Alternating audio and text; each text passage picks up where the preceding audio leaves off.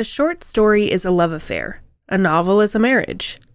A short story is a photograph. A novel is a film. Lori Moore. You're listening to Writing Roots, brought to you by Aspen House Publishing. Welcome to Writing Roots. I'm Lee Hull. And I'm Lee Esses. Welcome to our December series, which is, of course, our frequently asked questions.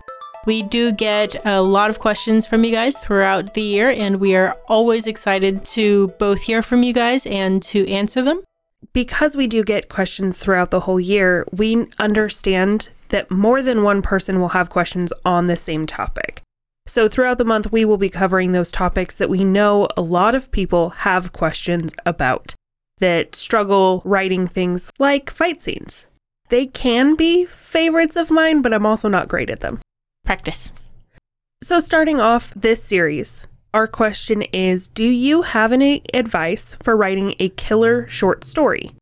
And going along with that, what is the purpose of writing short stories in the first place?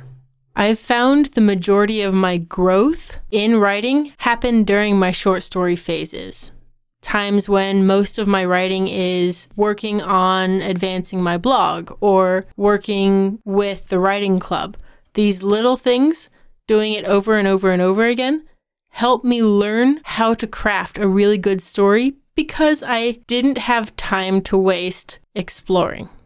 Short stories are also where you're going to get a lot of your accolades, your competitions, your awards.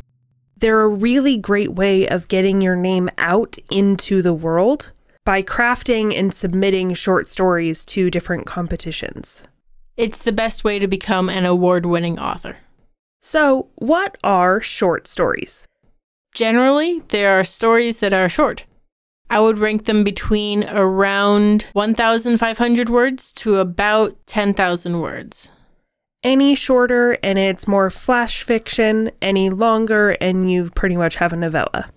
It's that target range where all you're doing is introducing a problem and a solution. Flash fiction, you end up introducing just the problem more often than not, and then the reader is left to imagine the solution themselves. In novels and novellas, you have a lot more time to explore. You don't have just one or two scenes to tell your story. You have a journey that the character goes on. You won't often find a lot of subplots within short stories because you don't have time to expand on them. And as an author, I find short stories super helpful for the what-if scenarios. The exploration of a particular concept without needing to write the whole novel down. So in the case of having too many ideas in your head at once, write them as short stories. It helps you focus your writing. I also personally like short stories because it taught me structure. It taught me how to do the problem and solution into a condensed manner that then I could take and apply to later on when I'm writing a full novel. So I still satisfy that problem solution. You may have listened to our episodes on how to strengthen and fill out your word count for your novel if it comes in a little short. You may have also listened to our series in which we talked about Act 2 writing prompts. All of the advice we gave in these types of episodes, for a short story, you are doing the opposite. You introduce fewer challenges. You focus a little harder on the plot rather than character depth and development. There's going to be very little internal struggle for your main character. They know who they are. They're getting to the solution. So if your character is a monster hunter, they hear about the monster, they kill the monster. There's no major internal growth in a short story. Unless that is the plot of the short story. In which case, there's no external growth. Short stories are also a great place to disprove a lot of misconceptions about writing, such as the misconception that characters have to be complex in order to be interesting. You don't have time for complex characters in short stories. If your character is complex, you as the author don't get time to explore that complexity. He's an international assassin with a little girl tagging behind him. okay, there's a complexity there. We don't get to know how that happened or his backstory, why this particular girl, blah, blah, blah, blah, blah. And in that same vein, you don't need character growth in a short story. You could just have a short story that's cool action scenes. Killing the monster. Another misconception is that you still have to get the same amount of information across. You just have to do it in fewer words. You really don't have to get all of the same information across. The novel I'm writing right now, I cannot write it as a short story. If I tried, it would be an excerpt from the final combat. So in that same idea, there are going to be stories that don't require full-length novels because there's just not enough to them. And there are some stories that cannot be shoved into a short story because there's way too much to them. And the final misconception we're going to talk about today is that the stakes have to be super high. If in your short story, the world is ending if the character doesn't hit the red button in time, okay, that's interesting.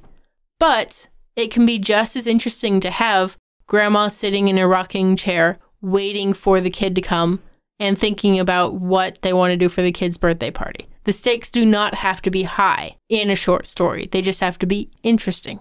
Don't bore the reader. That's the only rule. If you decide to take on writing short stories, there's a couple things to set your sights on and kind of aim towards that will help you get down a story within the less than 10,000 word amount. The first step is to have fewer scenes, not necessarily shorter ones.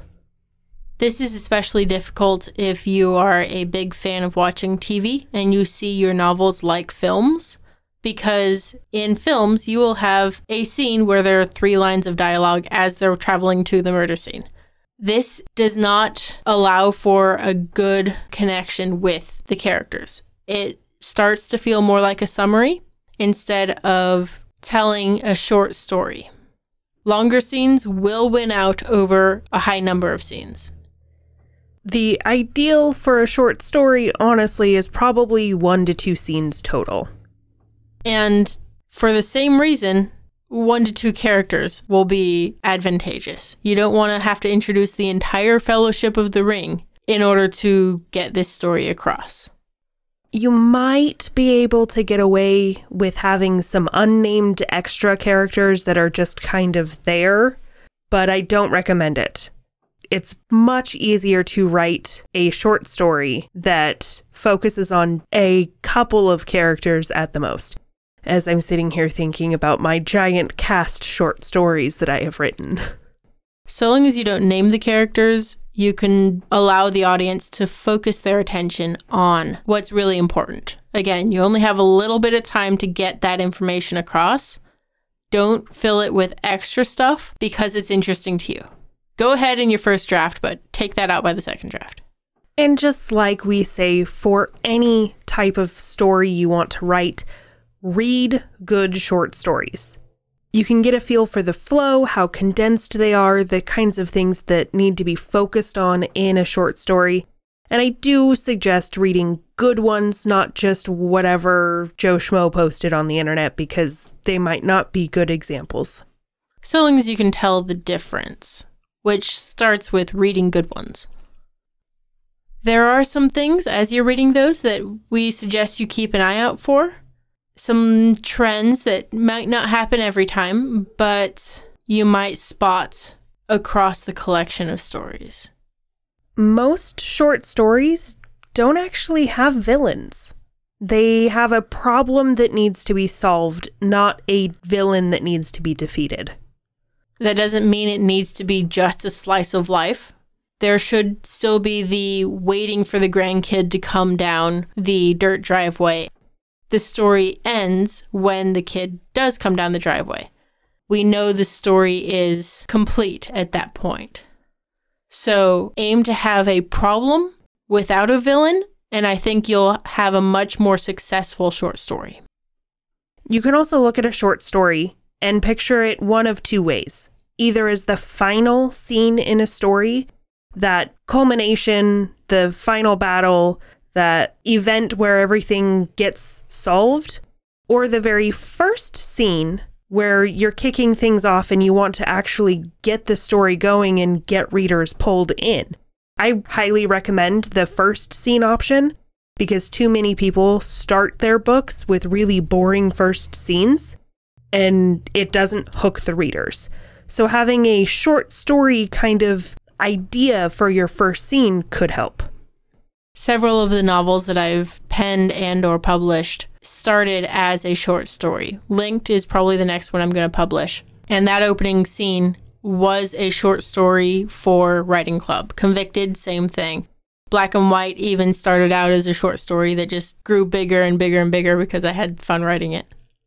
All this to say, your short story should be a brief moment in time, not your character's entire life story. Stephen King referred to a short story as a kiss in the dark by a stranger. This kind of moment where you meet and then they're gone. You're left wanting more. That's the experience your readers are hoping for when they sit down looking for a really good short story. Hopefully, this has helped answer some of your questions about writing short stories. I know that short stories really helped me write and figure out how to craft a whole story. If I hadn't written a ton of short stories, I don't think I would have ever gotten to the point where I could write a whole novel. So enjoy your time writing. Go out there, write short stories, write novels, flash fiction, whatever it is you want, so long as you write selfishly.